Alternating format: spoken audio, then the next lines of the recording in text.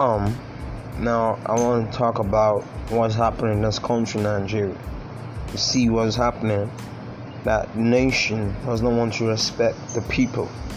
The nation does not want to understand the people. I want to raise a voice saying that we should look at ourselves as brothers and sisters and not as enemies. But I want us to know that we are family because we are one Nigeria. We are to stand up and fight for our rights, not to cause small problem.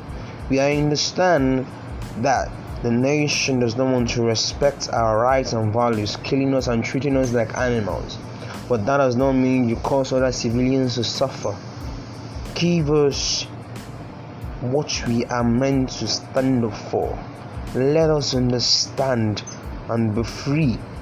Let us understand our values and put ourselves in the place of others and understand and see from their perspective and not just claim to our own distinction, claim to our own perspective, claim to our own view, but look at what people are seeing from their own view and help to commune better and help to provide peace and understanding amongst all.